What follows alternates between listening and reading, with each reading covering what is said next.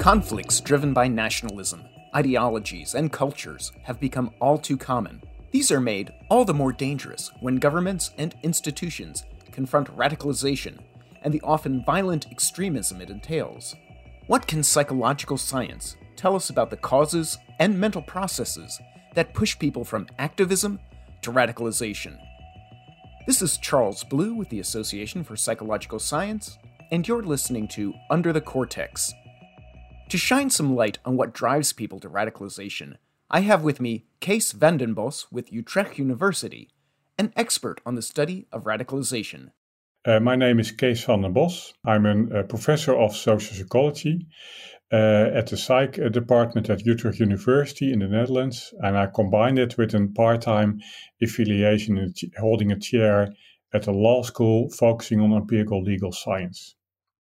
Your research focuses on how people become radicalized and what leads to extremist behavior, particularly the concept of unfairness. Can you explain a bit about your work and how these ideas come together? Yes, certainly. Well, first of all, it's important to focus on what precisely does the concept of radicalization entail. And we psychologists find it very important to view of radicalization as a process in which, for instance, normal citizens go out and vote in democratic elections. And when they think, well, there need to be some radical changes, they can engage in all sorts of activist kind of behaviors. And activists normally stay within the boundaries of the law.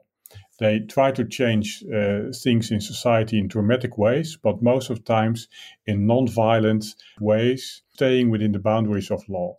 Importantly, when you break the law in deliberate terms, and especially when you do so by means of violence, then we are talking about extremist behaviors. And we focus on violent extremism when you break the law in violent ways.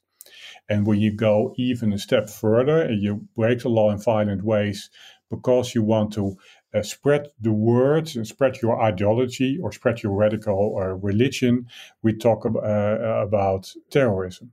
And so distinguishing between activists, extremists, violent extremists, and terrorists is an important thing.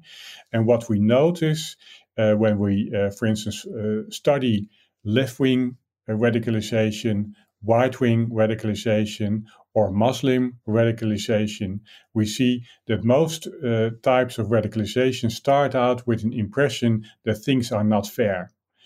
For instance, how my group is being treated is really not fair. These newcomers in society are getting a much better deal than I am and that my group is getting. Or, for example, so then we are talking about group deprivation, oriented, focused on another group, for example, newcomers in society. You can also see instances of group deprivation that people think, well, all important authorities in society are not giving me and my group enough respect and not giving me and my group sufficient treatment. This is really unfair. How politicians, how the government are looking at us, are treating us is really unfair. So these are also instances of group deprivation, but more oriented towards the elite, towards important societal authorities.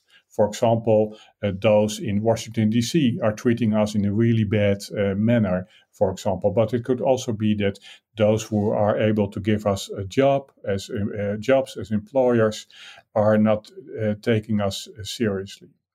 So this is also an instance of group deprivation, but then more vertically oriented, upwards focused toward important societal authorities.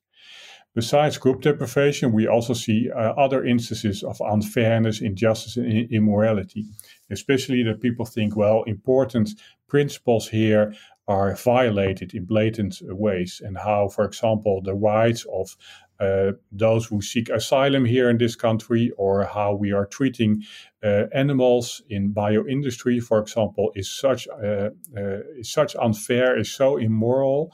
Therefore, I'm in my right to do something about it. And when the law says I cannot do that, that's totally irrelevant. So we see that there are differences between various groups engaged in radical behaviors, but unfairness concerns play an important role in some sort. There seems to then be a difference between the radicalization that's based on pushing an ideology and that of this unfairness. One is founded in an outrage or a hurt, and the other is more of a moral obligation that someone may have misplaced. Am I missing a point? Could you distinguish between those two just a little more? What we see is that there are definitely important cases of group-based unfairness that is driving the radicalization processes of those who engage with these radical groups. What we also see is that others are basically fueled by moral principles being violated, and those are quite often more individualistic kind of behaviors of people who want to change what is wrong in society and in the world. Ideology and religion can play an important role, especially because it's important to realize that when you think something is unfair, it basically starts out with a general feeling, a gut feeling, this is fishy, this is wrong, something is wrong here. And then you encounter by some means some information, for example, by means of radical ideology or radical religion or some other ways on the internet, for example, people or ideas explaining in precise terms what is wrong here and also what you can or should do about it. So it's really an appraisal process. It first starts out with a gut feeling, hey, this is wrong, but I don't know exactly what is wrong. And then you encounter some people or some ideologies or extreme versions of religions, for example, that explain to you, okay, well, precisely this is wrong, and this is what you should do about it. And this drives people's thoughts. They now know what is wrong and what they should do about it, so it also drives their behaviors. So in both cases, there's this cognitive dissonance of either something is wrong or I have been wronged, and now they, through radicalization, have a means to resolve that for themselves.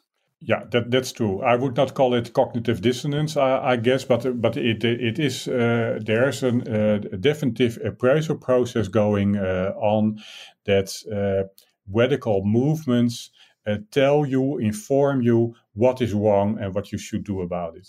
Well, that takes me to my next question, and that what perceived benefits do people get that causes them to be radicalized? What's in it for them? Yeah, that's an excellent question. I think what is in it for them is precisely that a radical movement informs them, okay, well, this is how you should look at the world. So this gives them certainty. This gives them a clear worldview on how to look at the world, and also important information on how to behave. And this certainty is something that people really like. Thinking in black and white terms, okay, well, this is wrong and this is right, is also very nice. It's attractive for a lot of people, especially those who are not that well grounded in society or who are uncertain about themselves, for example. Then these rigid forms of thinking can have nice aspects. Also, in radicalization, quite often the affiliation with radical extreme groups or radical extreme ideology is really nice because it gives you a source of identification. You belong now to a unique group with close boundaries. You belong to it. Many others don't belong to that group. And that also feels really nice. It gives a sense of uniqueness. A sense of belonging, then. You become part of a group. It's part of your identification and how you self-identify. Yeah, exactly. In the most recent APS President's column in The Observer, Shinobu discusses the radical divide. That's his theme. And in it, he touches on the January 6th riot at the U.S. Capitol, which is still being examined very thoroughly here in the United States. What examples of radicalization were at play in that particular event? Yeah, you see some various interesting things, and you are right. This is work in progress, so we probably will find out much more detail in the upcoming weeks or months.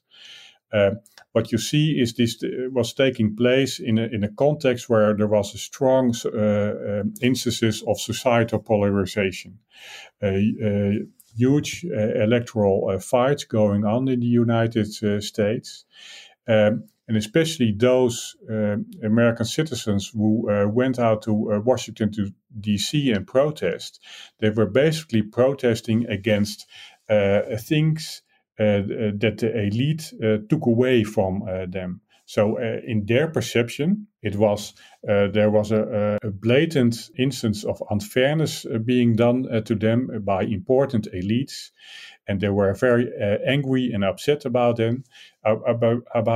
And then they were told, okay, well, this is what you can do about it. You can now storm the Senate and take your right, and that is precisely what you saw. What is also present, you saw also instances of conspiracy thoughts. This is another important issue in various radicalization processes nowadays, that you see some people, for example, believing in QAnon or other radical ideas, that they think, well, I'm really suspicious of what's going on in our political system. And this is I'm so suspicious, things are so unfair, therefore I should do now something about that. That's what you are seeing in Washington, D.C. I did notice leading up to that, and even during the day, some of the rhetoric that was being used and had been used was the term unfair. This is very unfair. Is that something that helps drive people to a tipping point from activism to radicalization? Yeah, it really drives them from activism or going out and vote to extremist behaviors and violent extremist behaviors, in fact. And what is important is, if you think something is really unfair, it's not that you don't like it. No, it's really something immoral, unjust, and therefore you should do something about it. If you have an argument, for example, with your partner, when you then think, okay, his or her behavior is really unfair, this is something really different than you don't like having some particular food at the table, right? So this is something, it's not valence, it's really unfairness. So that's driving people's behavior. Another issue that's very important is these are perceptions. People are perceiving things as unfair. But as Thomas and Thomas already said famously in 1928, if perceptions are real, they're real on their consequences. So if you think this is really unfair, it drives not only your thoughts, not only your feelings, but also your behaviors. And when these behaviors turn out to be illegal or violent, you don't care, because you're in your right to do something about it. And this is what you were seeing, I think, in Washington, D.C. I have a question about fairness as well. We can see fairness as that person feels he is not being treated unfairly, but I have no vested interest in that. I don't care. Then you can talk about something that is unfair societally, and that may cause you to feel upset about it. It's more personal. How much of this then is the unfairness being felt personally? Like, this is personally unfair. It's not this vague, someone else is being treated unfairly. It's not that in an election, one of the candidates was being treated unfairly. Well, that's too bad for him. The system was not working fairly well. That's the system, not worried. No, the system was unfair personally to me. How much does that play into it? Yeah, that plays an important role. So when you think I have been treated in an unfair manner, it's basically, why is it so upsetting? Basically, because you think, well, society, the world I'm living in, is treating me in an unfair way. So I'm being treated disrespectfully, almost like an insult. Quite often in political movements, this personal experience is coupled with, let's say, a moral experience. So it's not only I who is treated in an unfair, disrespectful manner, but also my important group and those who I affiliate with so strongly. So it's not only unfair, it's also immoral. And this combination is really what's upsetting people, but also, well, let's say, frees them up to do something about it and to take action, radical action, perhaps even violent action. And that's in a case where their lives may not change regardless of the outcome. It's not that one presidential administration to the other will change their day-to-day lives. They're going to go about things exactly the same. There was something else in society that is being affected. Again, they feel unfairly treated, but again, it has no direct impact on their day-to-day lives. That's a very esoteric point to be radicalized on. It is a big issue, but it's really, let's say, a cultural worldview shattering kind of experience. Right? You really think, okay, well, but what's now happening is so unfair, is so immoral. This is not really how my societal system, how America should work. And therefore, this is really upsetting. It shatters my whole worldview of how the world should look like, and especially how my society that I love so much should look like. And therefore, people are getting so upset and angry and are tempted to engage in all kinds of, let's say, drastic kind of behaviors. To use the last few minutes we have together, I would like to take a look at what we don't know. Essentially, there has to be a knowledge gap somewhere, or we could be more effective in this. What don't we know currently? Yeah, that's an excellent point. There are many knowledge gaps in the psychology of radicalization. One important issue is, when is it exactly that people decide or are tempted to move from acting primarily in non-violent manners to breaking the law, acting in illegal and violent ways? What is it exactly that moves people from being activists to being violent extremists? We basically don't know that quite well. We can explain quite well what the pool is of those who feel attracted towards alternative worldviews, for example, or who are very upset of what's going on in society. But what exactly determines who exactly from that pool, from that subset, starts to radicalize in even dramatic ways, we don't know that precisely. Related to that, we also don't know what's distinguishing those who are engaging with extremist groups towards those who are engaging with terrorist behaviors. So what exactly moves people from activists to extremists to terrorists? Those are really the holy grails in the psychology of radicalization, you could say. I'd like to thank you for your time today. It's been very enlightening and something that I'm sure will be a topic of discussion and research for many years to come. This is Charles Blue, and I've been speaking with Kees van den Bos. Thank you for your time. You're welcome.